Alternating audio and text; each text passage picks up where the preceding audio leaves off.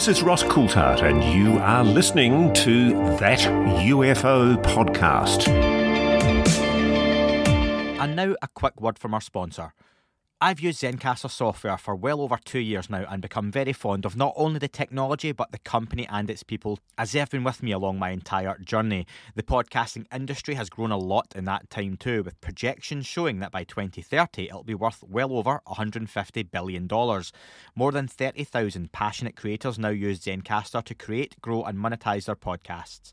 It's the ideal platform to record, produce and analyse all in one place.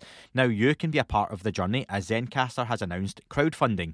From as little as $100, you can join a community of other investors who seek to help Zencastr and independent podcasters succeed. If you're interested in investing in Zencastr, go to wefunder.com/Zencastr or click the link in my episode description below to claim your slice of the future of podcasting.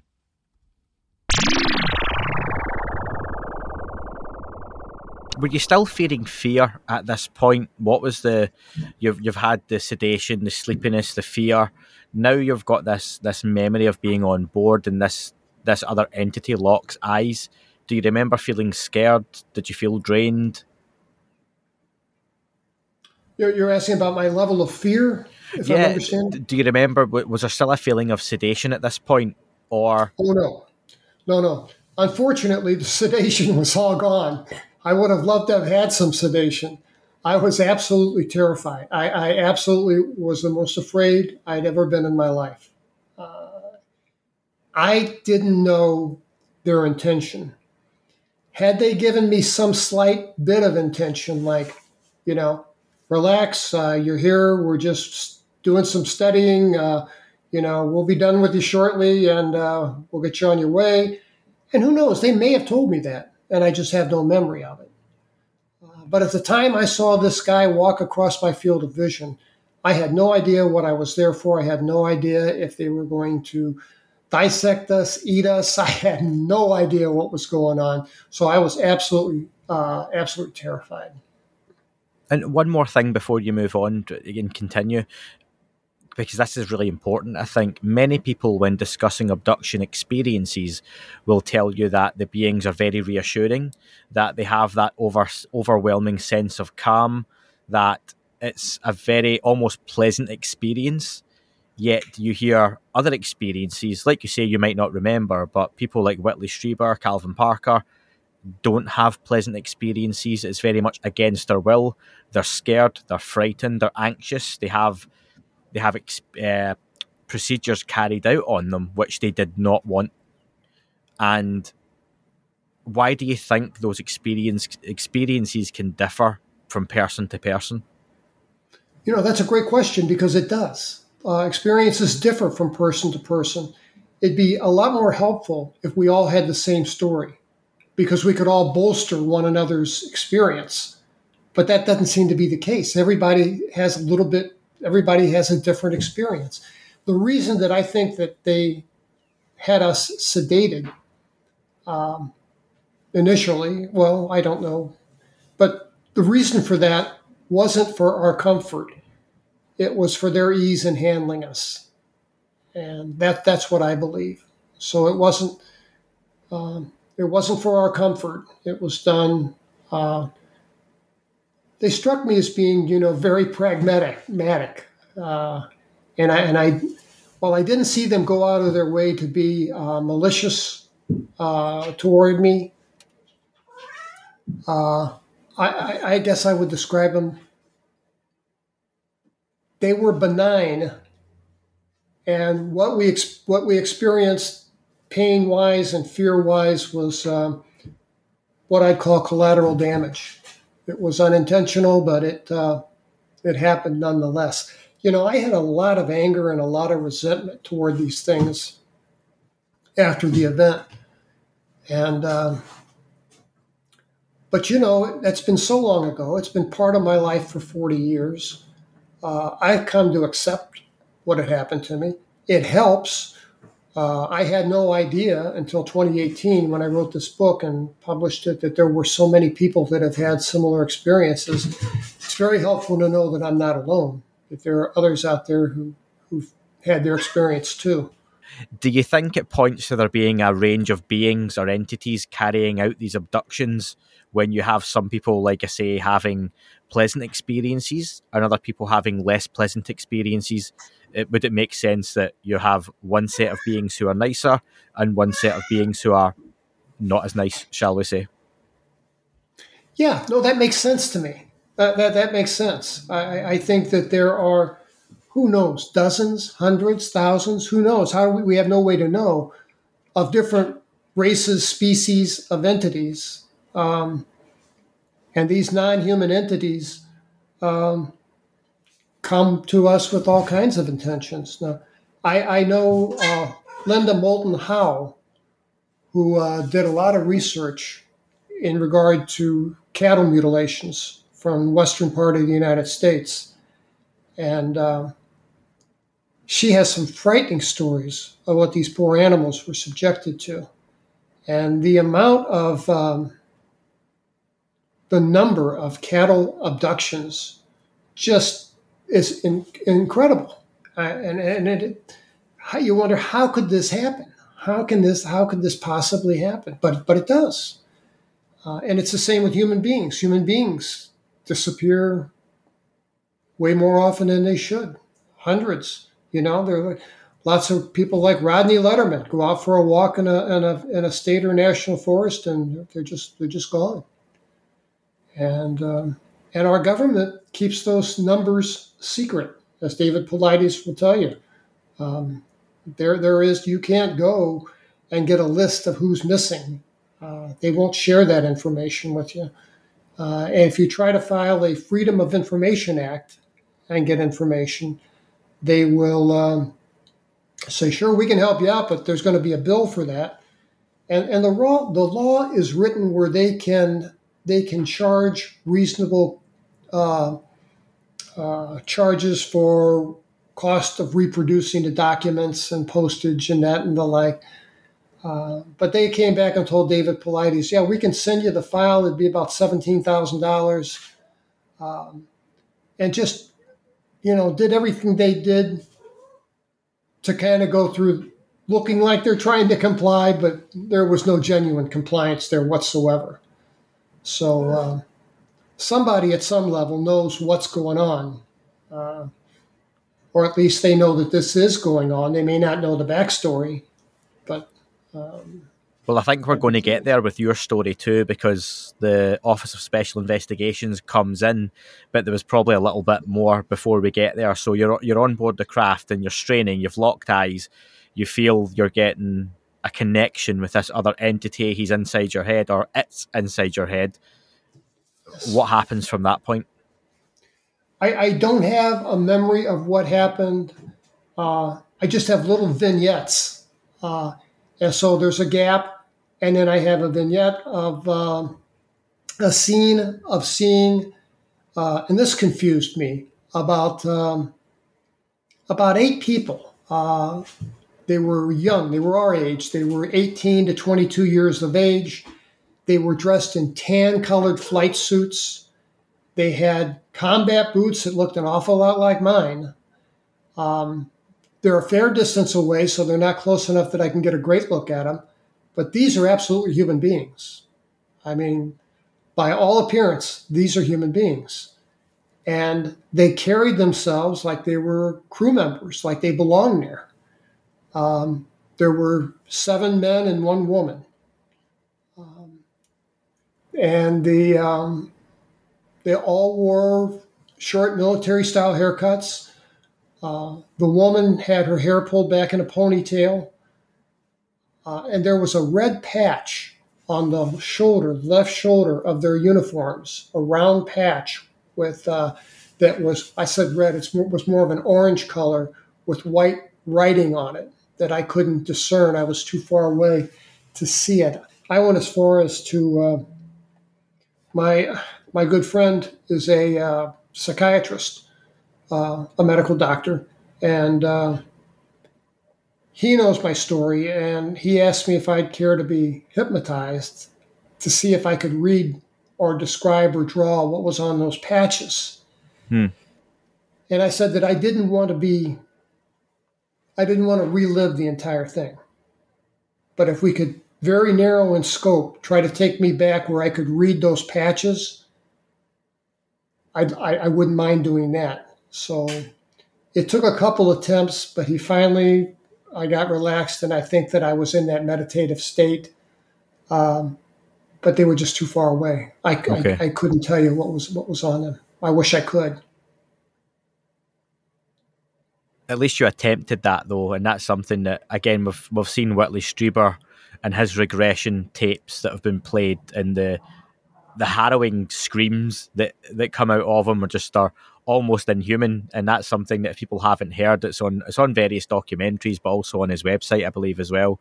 It's not a pleasant thing to have to go back and relive. Were there any other of these kind of, I'm thinking in modern terms, it's like YouTube shorts or vignettes, as you call them, these short bursts or clips of memories? What else do you remember? Or is it a case of then you're kind of back in the tent? Yeah, there's a couple things I should include real quick. They're short.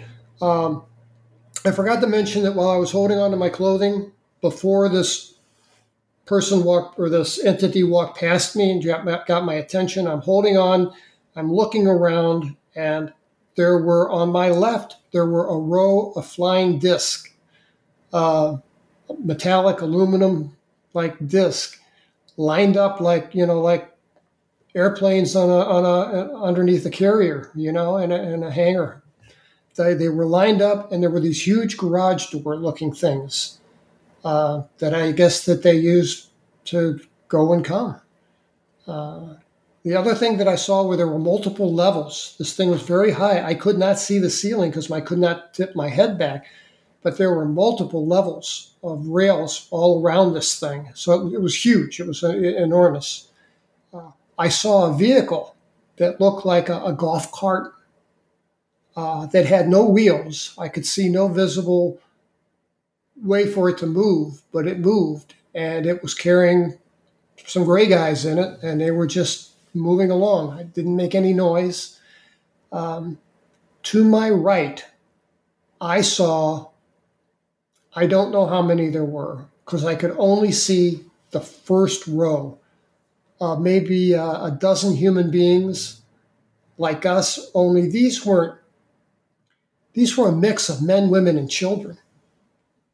And I have no idea who they were or how they got there.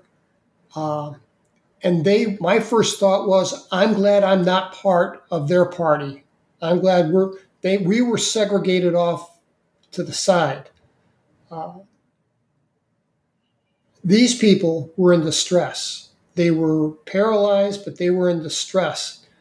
Their eyes were all moving all over the place because they're trying to drink in their surroundings just like I was, and they're all crying. Every single one of them is crying. I was probably crying. But these people looked like they were in distress. And I don't know, there could have been 100 people in queue in back of them, or it could have just been the dozen or so that I could see. I have no idea how many people there were. But I know this. Those people must have been there when they took us on board. And I don't know where those people came from. And I don't know where they went. But when this thing left, they went with them. And that's troubled me to this day, is, I guess, survivor guilt or whatever. And I just wonder what happened to those people. So. Have you ever heard a case where someone has had an abduction, and I wonder even yourself, where they've then heard of someone else being abducted on the same date? The same place wouldn't necessarily matter, because that could have been a family from Brazil or, Japan, somewhere else on the planet, and you just happen to be on the same craft as them, which then in a later time you meet and, we were abducted on the same date, same time, anything like that. I think that's right. I think that's right. You know what I did was, in the back of Incident at Devil's Den, I put my email address, terrylovelace@yahoo.com. You want to email me? I return all my emails.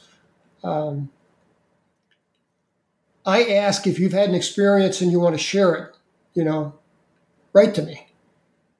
And I've had now over 4,000 people write to me, sharing their experience. And I did a spreadsheet looking for commonalities. And a couple of the commonalities that I noticed was, you mentioned families being abducted. I had a lot of people write to me and say, we were, one of the ones that sticks out is a family that was on vacation. They're in a car park. They're either going or coming.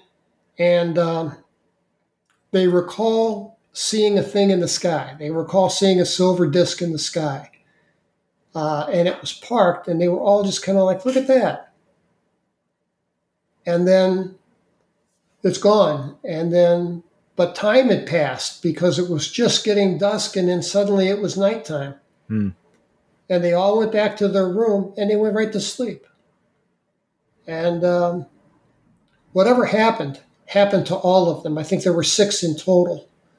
But this was very common.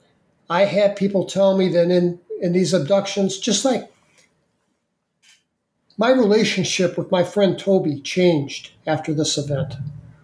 Where this guy was my best friend in the world, I really didn't care to be around him. I did not want to talk to him about this event. And that's real common.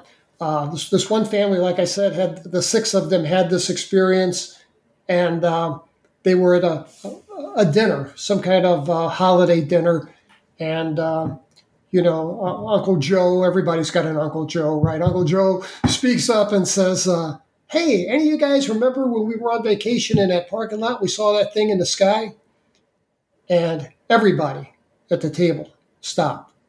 It was just silence. A couple people excused themselves. Uncle Joe was the only one that had any appetite after that. But people are just reticent. They're reluctant. They don't want to talk about it. And again, I think it speaks to the level of influence that these things have over us. Well, let's carry on from there, Terry. Thanks for letting me sidetrack you for a few minutes with some of those questions, but I felt it was a good place to ask them. What happens next in your own experience?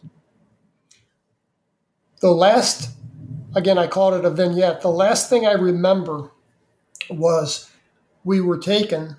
The little gray guys came and they took Toby.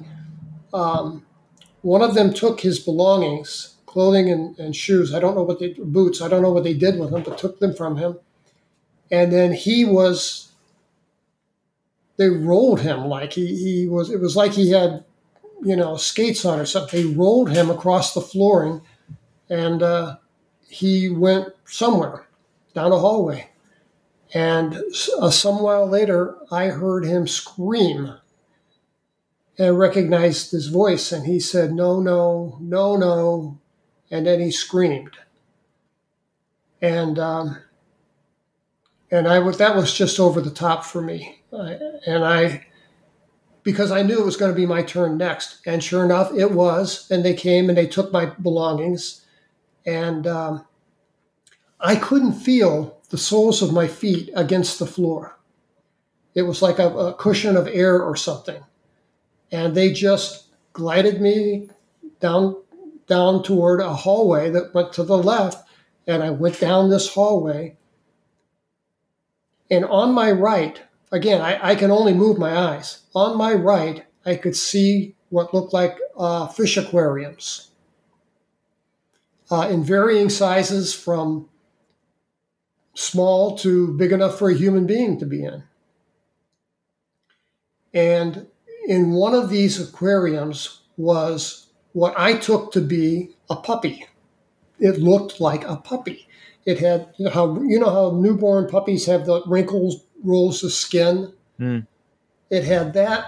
The water was pink. There was an umbilical cord floating in the water. And as they're rolling me down this hallway, I'm looking at this thing, thinking, what is it? And it opened an eye. And I could see it was an eye. There was a sclera, the white part of the eye, an iris and a pupil. It was but it wasn't a human eye. It was an animal-like eye.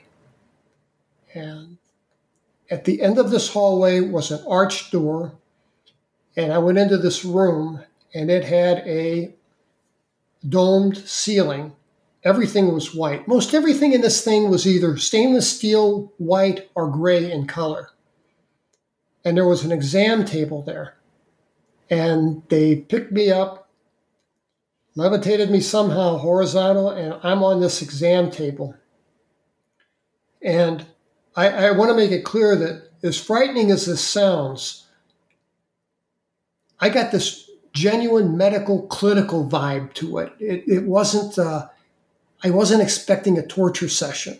Mm-hmm. Like I say, there was some kind of medical, clinical, sterile, procedural vibe to it that, I think if I could have gotten them to answer my questions, I think they'd say, just doing my job, man. I mean, it had that kind of. It was professional. It was skilled. Yeah. Yes. And whatever they did something to my lower back, and it hurt a lot. And through clenched teeth, because I can't open my mouth, I'm screaming. The things that are working on me they look like a praying mantis. 8, 9 feet tall. I can't tell because I'm on a table, but they're big. And they have insectoid-like hands. And they have digits that come off their arms, and they're manipulating multiple stainless steel objects. And there are objects that are just hanging in the air that are tools of some kind. And they're doing something to my lower back. And again, it hurt and I'm screaming. And I think that I annoyed this thing. And I get a lot of flack about this because people say, oh, no, they don't do that. Well, they do that. They did it to me. This insectoid thing that had a large triangular shaped head with a multi-lensed, multifaceted eyes turned its head toward me, and it spoke to me telepathically, and I heard it in my head. And it said, why are you screaming? Stop screaming. You know we don't hurt you. You know we take you back. Now stop screaming. And he reached over and tapped me on the forehead with the green digit, and I was out. I don't know why they couldn't have done that to start with. Yeah. But they didn't. And then the final memory that I had was I'm semi-conscious. I'm aware that Toby is to my side. We're in the grass. We're in the field somewhere. And I had the thought they screwed up. They should have put us back in our tent. And I no sooner had that thought than little gray guys came and they picked us up. And I lost consciousness again. And they threw us back in the tent. And then my next memory from that was waking up to the flashing lights, and that kind of brings us full circle. I'd like to thank Paperlike for sponsoring this episode. I've had my Paperlike on the iPad now for a few months and wonder already how I ever done without it. One of the biggest differences for me is how much better the iPad screen looks. The reflection without the Paperlike on long train journeys or in the office was pretty bad, but now watching movies and TV shows is a far more pleasant experience. There just isn't that shine bouncing off the screen. Taking notes and writing podcast shows is also transformed, as it feels like it says, I am writing onto paper thanks to the NanoDot technology, tiny microbeads designed to add superior stroke precision when you drag the Apple Pencil across the screen. Perfect for designing your next hobby balloon to be shot down by the US military. I kid. Paperlike is perfect for anyone who owns an iPad and an Apple Pencil. It's a must-have. They really should put it in with iPads. I'd love to see them get that kind of deal. You do get a set of 2 when you buy it, so you always have the spare. It's genuinely made me use my iPad more than I did before, so it's given my existing technology a brand new lease of life. To pick up your Paperlike, head over to paperlike.com/thatufo, click Buy Paperlike and select your iPad size. So if you're ready to do more with your iPad, head over to paperlike.com/thatufo to get started. So, from this point, the abduction experience is ended. Is it morning? Is a light coming up yet? And it's you and Toby awake? We both wore wind-up mechanical watches. As EMTs, we needed it to take a pulse or measure respirations. It was kind of integral to the job. And in 1977, there really weren't battery-operated watches, or very, very many. We had nice wind-up mechanical watches, but they were good quality. Both of our watches had stopped at 240. Mine was at 240. His might have been 242. They stopped within minutes of one another. Those watches never worked again. So when we woke up, it was dark outside. We were able to figure out later on that it was right before dawn, because it wasn't that long that the sun came up. And so we had no idea what time it was. And we were sitting in the tent. Like I say, we watched the little guys go into the light. We watched this thing take off. Again, scared to death they're going to come back. I was so terrified, I didn't want to leave the tent until it was fully daylight. I mean, all I had over my head was a piece of canvas, but I felt like it gave me cover. In a military sense. It gave me, felt hidden. And I didn't want to be exposed. I think that's where that dread that I have of being in open spaces, I think that's where that comes from. And my friend Toby's like, no, man, let's go now. Let's get out of here. And I acquiesced and said, all right, let's go. And I grabbed my car keys and my wallet, and he grabbed a flashlight, I think, in his wallet, and we darted from my car. And it started right up. We had to turn the dome light on, and we had to look all in the car. We were paranoid something might be waiting in the car for us. Yeah. And there wasn't, of course. And we left. And we left everything there. We left my friend's backpack with all this stuff, his camera in it, clothing. I left my clothing there. The tent, the blow-up air mattresses, my friend's really nice Coleman cooler. We didn't care. We were just grateful to be out of there with our lives. And was there much conversation between you at this point when you're in the car beside each other? It's a great question, because it's weird. What's weird is that there was minimal conversation, because I needed my friend's he had an excellent, unerring sense of direction. I have none. And he was able to guide us back to Blacktop and get us out of the park in the dark. And I don't know how he did that, but he managed that. All I could see on either side of us were just trees, but he knew where to turn. And we were both hurting. The sun came up shortly thereafter, and we were very photophobic. We had those burns to the cornea of our eye, I think, from being inside this thing. And our eyes hurt, and we had body aches all over. We both had high fevers. We were just sick, and we made a pact. We made an agreement where neither one of us would tell anyone what we saw. We didn't want to lie. We had some ethics about us, still do, and we didn't want to lie, so we said our story would be truthful. We went down there, we set up a campground, we woke up, we felt sick, which is true. We left everything there because we didn't care. We felt ill, and we just wanted to go back home. So that was the story that we told, and never admitted that we saw anything. How do we then get to the point where the Office of Special Investigation are involved? And again, from there, it's not the most pleasant experience, is it? That was, I spent 3 nights in the hospital, and they separated us. Toby and I could have no contact with one another. There's a guy named Robert Hastings who wrote a famous book called UFOs and Nukes. Yep. And Robert's a friend of mine, and he tells me that that's absolutely common. You have 2 or 3 active duty military people witness something, they bust them up, they take them, they send them to different parts of the world. They do everything they can to make sure these guys don't reconnect, because 2 people having the same experience, one bolsters the other, and they didn't want that to happen. What sort of questions are you being asked? You're both in the hospital, you're under observation. Yes. What's happening? Why are you being asked questions in the first place? Yes, the OSI, there were 2 OSI agents It was my last evening there, and a nurse had come in to give me an injection for sleep, and they kept the lights turned off because my eyes were so photophobic. And these two guys followed the nurse in, and I don't want to stereotype people. I have respect for law enforcement. As a former prosecutor, I worked with law enforcement.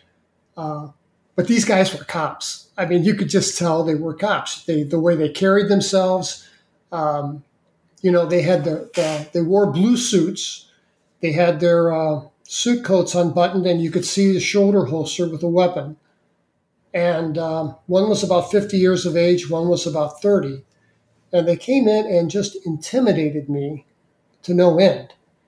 And the one guy had a Southern accent, much like Calvin Parker. And he said he wanted to know, he said, the park rangers found your little campsite, and it looks like you boys were set up to go back. What were you doing down there? I said, sir, we just went down there, we went camping, and we woke up, we were sick, and we came home. And he says, and you left all your stuff? I said, yes, sir, that's right. We left all our stuff. We didn't care about it. And he says, you know what I think? He says, I think you boys might have a little marijuana plot growing down there. Is that what this is all about? That's kind of comical today.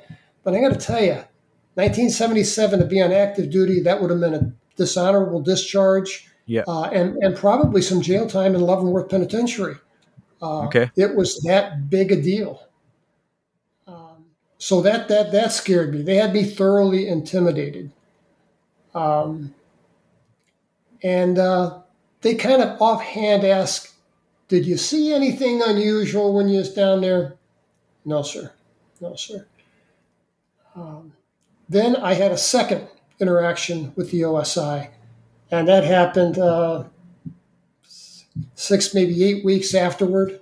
Toby had already PCS'd. He'd already been shipped out to Japan. And they summoned me to the OSI headquarters, and they took me into an interrogation room, and they hypnotized me, and they gave me a drug. The drug they gave me was called sodium amytal. It's a short-acting hypnotic. OSI used it on hundreds of people back in the 60s and 70s. And it's like sodium pentothal. It'll put you in a weird place. Now, I knew that I couldn't be hypnotized against my will. I felt confident of that. But I also knew that they wouldn't allow me to resist, so I covertly resisted the hypnosis. The hypnotist did the typical regression thing where, we're gonna go down a flight of stairs now. Take that first step, and he had that voice, like that real smooth voice. Yeah. Take that first step, feeling calm, feeling relaxed and calm. Take the second step, now twice as relaxed, and it takes you through this progressive relaxation thing. And I tried to do the opposite. I tried to covertly tense my muscles, rather than focus on his questions. I tried to give him no more than half of my conscious mind.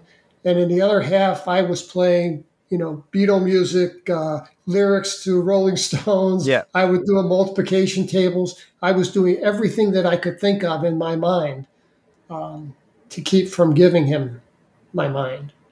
But the drug I had no control over whatsoever. I take it you gave them all the information at that point because of the drug. Anything they asked you, you would have spilled the beans as such. They did, and I have more memories of what happened to me today because of that. I say that I had these snippets. Well, this brought back more detail, more vivid color. I could see these things in my mind's eye, in my head, and actually reliving it like the memory that it was. I could see things in much better detail. Why were they asking you these questions? To what end? Was it just to find out exactly what happened? They clearly had an idea that something otherworldly had happened to you. Why? What was their end game? I had a reputation as an amateur photographer. And I had a little dark room set up in my house. And if you know anybody who has the hobby of photography, you know how irritating they can be because they always have a camera and they're always taking pictures of stuff. And I was that guy. So I had a reputation of being a photographer. The whole purpose of this exercise, I think they knew exactly what I saw. I don't think for a minute that they were surprised by that at all. I think that was just routine. The purpose of this exercise was to determine, did I have a 36 exposure roll of film of this thing? I wish I had. God, I wish I had. But and again, speaks to the power of these things, their control over us. As much as I love photography, through the entire process, the thought of picking up a camera and taking a photograph never crossed my mind. I actually left my camera at home, but Toby brought his. Toby brought his camera, and it was in a backpack, not a foot away from where he was lying.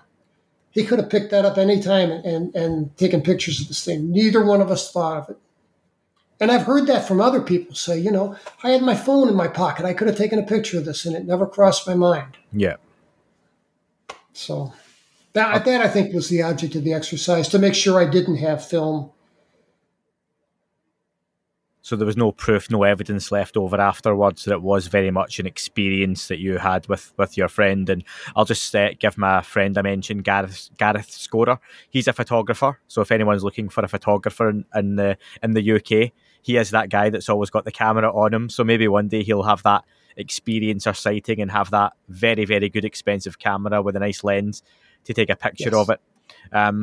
How did this then have an impact on your life? We're at that point 8 weeks out from the incident.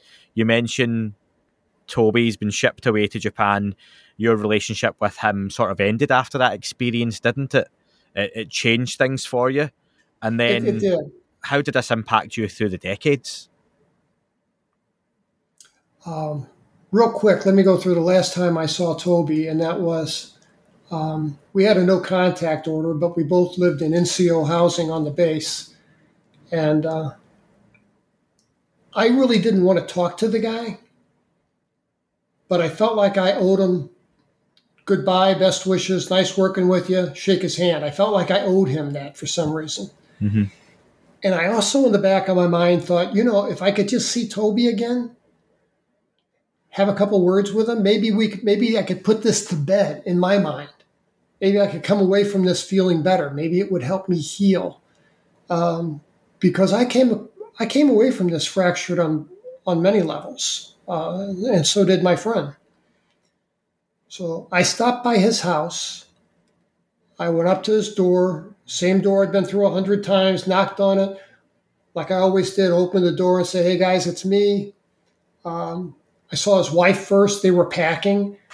And she was rude. She said, "You're not supposed to be here." And I said, "I know. I'm just here. I just want to say goodbye to you guys. Wish you well." Toby must have heard me because he came walking around a corner from the bedroom to a long hallway that led to the vestibule of their house. And Toby was just, he was one of these guys, he was real meticulous about his appearance. I mean, he always had a good haircut. He always had nice clothing. He always looked good, even if they were just playing volleyball or something. He always, kept a good appearance. And he walked around the corner, and I cut up some slack. He was in the middle of moving, but he looked like hell. His hair was all wonky, and he hadn't shaved, and he was wearing a dirty T-shirt and jeans. He was barefoot, and I just never had seen him like that.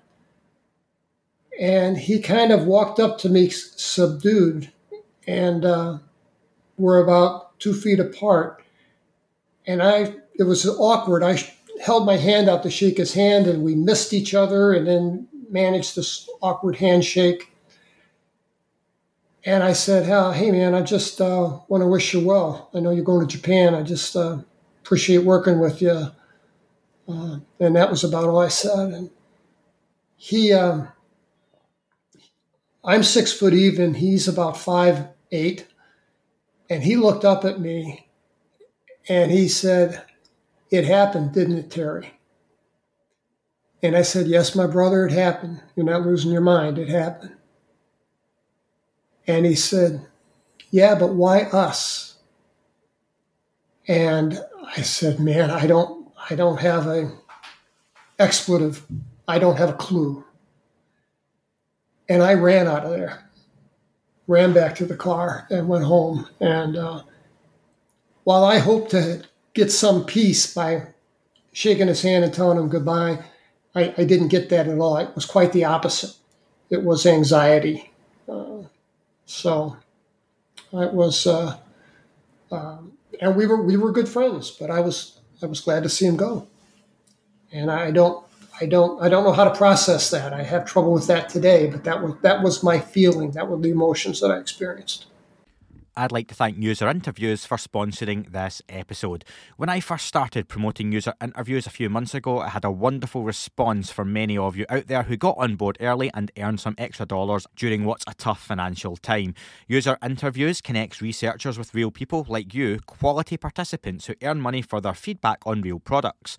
Right now, there's a high demand for software developers and engineers to give feedback on products being created for developers.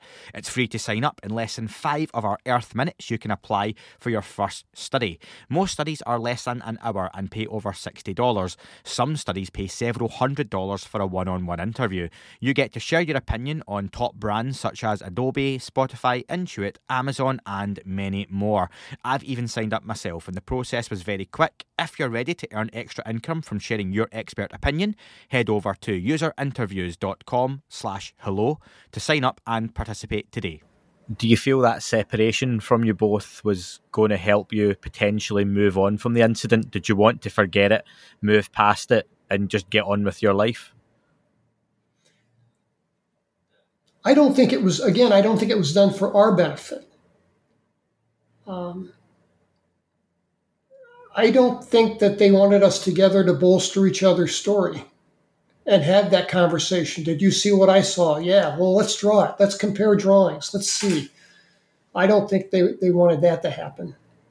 And, I have a theory. These things either work arm in arm with our armed forces, which I think is highly likely, work together towards some shared goal, or maybe these things just come and go and our government can't do anything about it.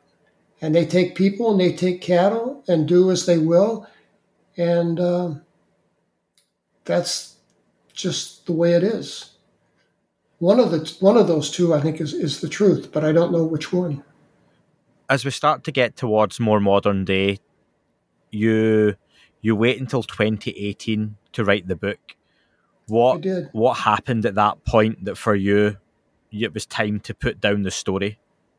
Oh, in 2012, I retired early. I retired in 2012 and moved to Dallas. We got grandkids here, and got up one morning. I couldn't bear weight on my right knee, and I went to the VA hospital. I get all my medical care for the Veterans Administration, and they X-rayed my knee.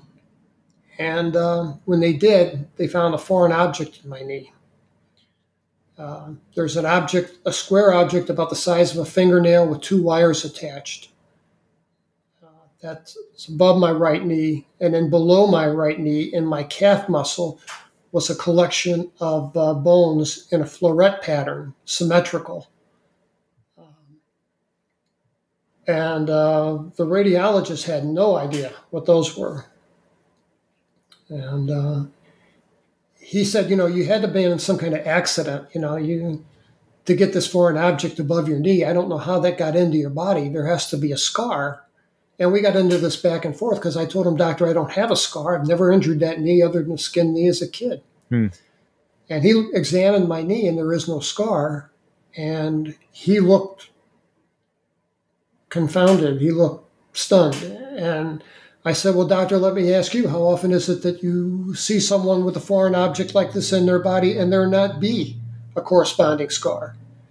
And he said, never. He said, I've been a radiologist for 23 years. He says, I have no idea how this thing got into your body.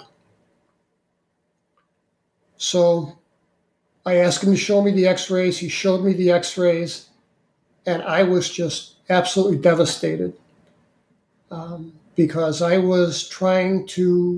thought that I had lived this all out and it was, for the most part, over with. I had no intentions of telling anybody anything, but seeing these things just validated that they put their hands on me. These things put their hands on me. That it wasn't just a sighting. I didn't just see a flying saucer. There was something more intimate to this encounter. And in 2016, I thought, 4 years later, I thought, I'm going to do this. I'm going to write this book, and I'm going to tell people what happened to me. And I couldn't do that if I were working for the government. I mean, and my peers in the legal community, it was interesting. A couple of them were supportive of me. I believe you. You're not the kind of guy to tell a tale.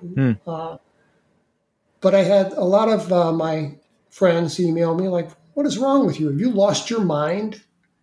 If this really happened to you, why would you come out and say such a thing? People think you're crazy, blah, blah, blah. I'm like, well, so be it. Find out who your friends really are. But I'm glad I came forward. I'm shocked that I expected to sell 100 books, and have a box of 50 in my garage or something. I expected it to be a cathartic experience, which it was. What I didn't expect was to sell tens of thousands of copies in 13 countries and have all of these people email me with these stories and, pour their heart out to me and say, I've never told this to another human being. And they tell me their story. And that's a privilege to have people share that with you. So, and this was all unexpected. I think for many people, you're one of those 10,000, aren't you? Because they've had a similar experience to you, unique to them, but they've not had the time, the ability, the capability, or the will to write it down, and you've done that for them. And I think when they see those words on paper, that resonates with them. People like Whitley Strieber, when they come out and tell their story, when far less well-known people like members of the Experiencer group share their story, it resonates with a lot of people. There are many people who, on this podcast, I try and cover the range of UFOs, the UFO topic. Some people are very nuts and bolts and don't really have an interest in the abduction phenomena, and will still say, while they believe in extraterrestrials or whatever that may entail, the abduction experience is largely made up. Yet there are this huge number of people, it's not a minority, it's a big number, who claim that it's very real, and not only that, but it's happened to them as well. So I think it means a lot when people see something like yours and it resonates with them, it picks up and it takes a life of its own. And has that helped you, since the book was published, deal with the incident better, knowing there are so many more folks like you out there? Oh, it's unbelievably helpful. And you know what I did is I wrote a second book called The Reckoning. And I had all of these stories. I boiled them down to about 400 that were just credible stories from people that I felt were truthful. And I chose 25 of what I thought were the best stories, and I put them in the book. Some asked to be anonymous. Some said, use my name. I don't care. But there are some incredible stories out there because the stuff is happening, and it's happening more than we know. Because I think a lot of people don't remember, can't remember, maybe have no recall of it until they're in their 60s. And then suddenly it's like, boom, something snaps and, like, oh, yeah, that camping trip, I remember.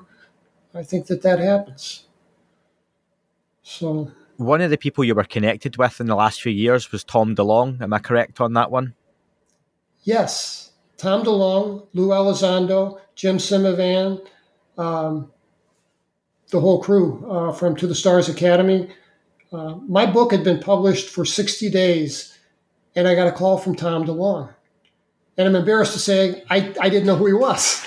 And I answered the phone, and he said, hi, Terry, it's Tom DeLonge. And I'm like, I saw it, my phone had said L.A., and I got friends in L.A., and I'm like, well, how you doing, Tom? And he said, yeah, I got some people here with me, and Lou Elizondo, and we'd like to talk to you about your book. And they were very kind to me. And Lou Elizondo came and spent 2 days in Texas at my house.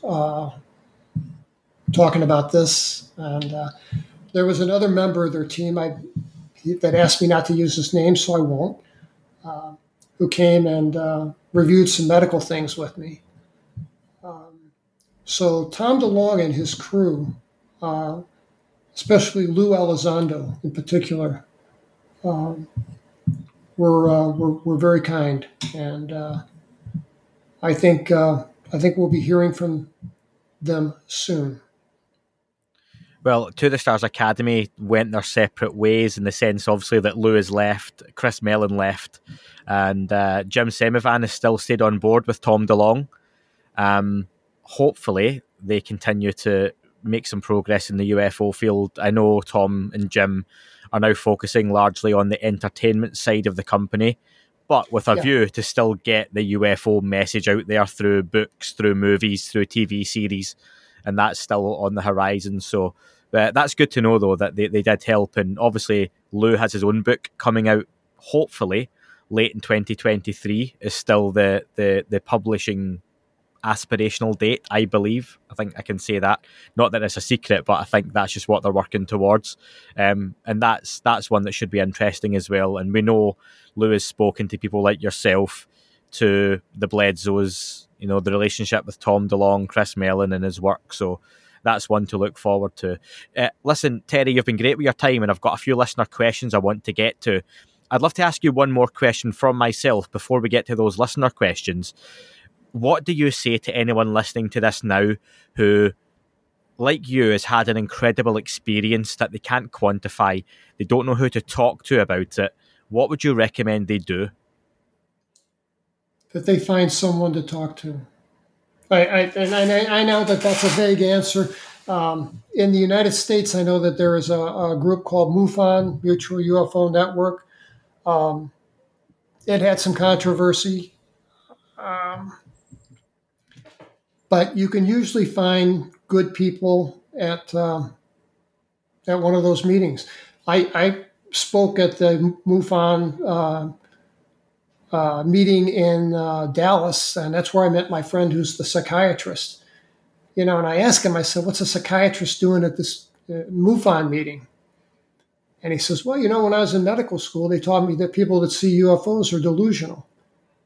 And he says, but I've been practicing medicine for 30 years. And he said, I found that in my psychiatric practice that I had a lot of people come to me they may have depression, they may have some type of mental issue that needs addressing, but they're not delusional. They're not people that are going to have hallucinations. They are as sane as you or I.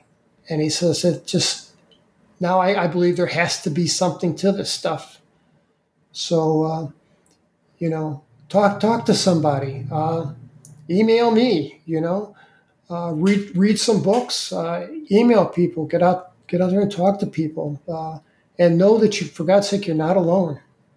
Don't fret that you're, some people might say, I think you're crazy, but so what? No, that's good advice. Listen, let's get to a few questions then, Terry. But like I say, you've been wonderful with your time, and people will never know this, but we had some tech issues at the start, so we were on with each other for almost 30 minutes before we hit record, so I do appreciate it. Listen, first question from long-time listener Dave Smethurst. Does Terry think what he saw in the craft in terms of body parts and such, you mentioned obviously the animal you saw, were they real or potentially generated illusions for you? And what do you think that others are potentially doing with these if they are real? That's an interesting question. I went back and forth with that for a long time thinking, did this really happen to me? Or was this a delusion that was planted in my mind, maybe by the Air Force? I had the feeling that this camping trip was somehow orchestrated. I got nothing to point to that to verify that as fact, but I've often wondered, could what I have seen have been all a delusion, all implanted in my mind? So I guess that's possible. I keep referring to the level of influence that these things have over us. I think they could make us see whatever they wanted to make us see. A follow-up from Dave, same listener. Has anyone from the military or intelligence community reached out to you and given you any information off the record about your experience? Yes and no. Okay. Obviously, we've just mentioned that you've spoken to Tom DeLonge, spent some time with Lou Elizondo and some of his colleagues. Those are probably some of the people that you would want to be talking to about these kind of experiences. Absolutely. But other people from other agencies have knocked on my door and expressed interest in talking to me. I've had some crazy things happen. I've had a flurry of helicopters over my house. Weird. I mean, it's just I'll just leave it at that. But yeah. Question from Ryan Terry. Ryan asks, when you were in the hospital and the officer came in to talk to you about the event, how do you think he had found you, and how did he know about your particular experience? He actually answered that question. He said that Toby had a backpack, and inside that backpack he had taken a permanent marker and wrote his name and his address. And his address was Whiteman Air Force Base. That's where we lived. We were living in NCO housing on the base. And the park rangers, quote, found our little campsite and then tracked down, Toby's backpack with the phone number in it, called the base, and base commander got involved, OSI got involved, and that's the way the whole thing broke loose. Do you think they had taken that? Sorry, on you go. Who knows? If we'd have taken that backpack, they may have never found us, but I think they would have anyway. I think that there was no escaping. I wonder, is Ryan also alluding to, and I'd be curious to know, do you think they had any direct or indirect knowledge of there being an alien abduction or some sort of encounter based off of any military equipment they had, any monitoring they were doing, or even directly witnessing it themselves? I absolutely have no doubt.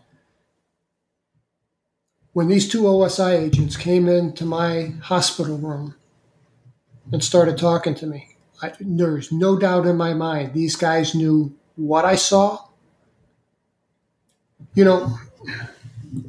At the end of their interrogation, the younger officer, the captain, left. And it was just me and this major in the room. And he had turned the lights on during the interrogation, which really hurt my eyes. He reached over and turned the lights off. And the head of my bed was near the door. And he had his hand against the door so he would feel it if somebody started to come in. And he got down next to my ear and he asked me, he said, I know what you saw. And I know you saw something, and I think you know what I'm talking about. And I didn't know how to answer. And I didn't answer. And he says, oh, yeah. He says, I think you know what I'm talking about. And he says, all I want to know is how many pictures you took of it. And without thinking, I blurted out, I never took a single photograph. And he just smiled because he just got from me an admission. And he seemed very satisfied with that. No, I think they knew everything. I don't know how they knew it, but they knew everything. And a final question that I think follows on nicely from that and is a nice way to wrap up, from Newman. Newman asks, how far does Terry think a potential cooperation between the US government and ETs could go? And even further than that, do you think there are any credence to the claims that there are secret treaties and agreements in place to regulate alien abductions? There are three possibilities here. And that is, like I said earlier, that we're working hand in hand with ET towards some shared goal. And maybe we're trading human lives for engineering secrets. That's a possibility. And number two is that we could be working under a written treaty that defines the parameters of their behavior and our behavior. We don't shoot them down. They get to take 50 people a year from this park and 20 people from this park. And it's all laid out in a written agreement and a handshake. And there's a controlling document that states our agreement. Third possibility is that they have the ability to do what they want, when they want, at any time. They may have spoke with our government and said, we're in control, we're going to do what we want. Don't mess with us. And they do that. They do what they want. And any one of those three possibilities are as plausible as the other. But my gut tells me that they do what they want because they can. Because I think they're that high above us. Because of that thing that I had that interaction with for a moment, just momentarily. These things are so far above us that it's ridiculous. It's almost like, why would they bother to negotiate with, if you're going to take a lion off the Serengeti plain and implant them with a tracking device and give them a medical examination, do you communicate with them first? No, you don't. You just do it. And there's that disparity of intellect. That disparity of intellect is huge. Think about this. We've been human sentient beings in our current form for, say, 200,000 years. The numbers are all over the place. But in 200,000 years, we've domesticated dogs and cats, cattle, sheep. But like, my cat,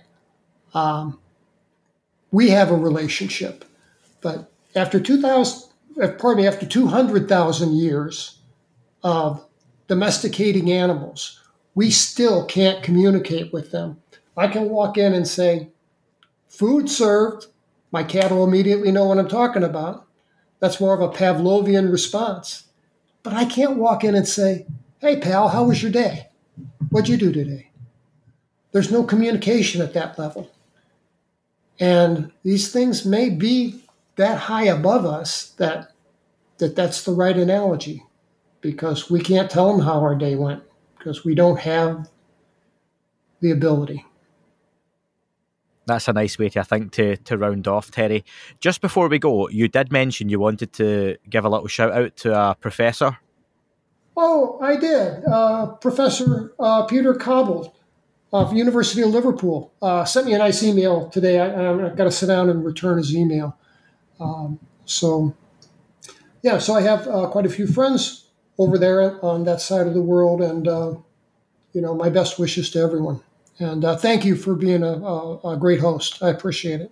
No, hopefully I've done what I can to let you tell your story, not interrupt too much, but there were so many questions that I wanted to get to and try and get to them at the right times as well. I'd love to have you back on to discuss, obviously, the follow-up, where you're more generally talking about other folks' abductions. I think there'd be a great conversation there and room for some speculation and some sharing some stories as well. That would be great. How do you want people to best find your work, Terry? Is it through the website, or would it be Amazon or others? Just email me. There's some photographs that are interesting on the website, terrylovelace.com. If you want to talk to me or tell me your story or ask me a question, it's just terrylovelace@yahoo.com. Drop me a line. And you can also get the book in audio form as well. That's a popular question I get these days whenever I've got a guest on talking about a printed work. There are some folks who just with modern technology like the audio format. The book is obviously available in that format too. So make sure you grab yourself a copy if you haven't already. And Terry, I look forward to speaking to you again in the future. Thanks for joining me. We will. Thank you, Andy. Best wishes to your audience.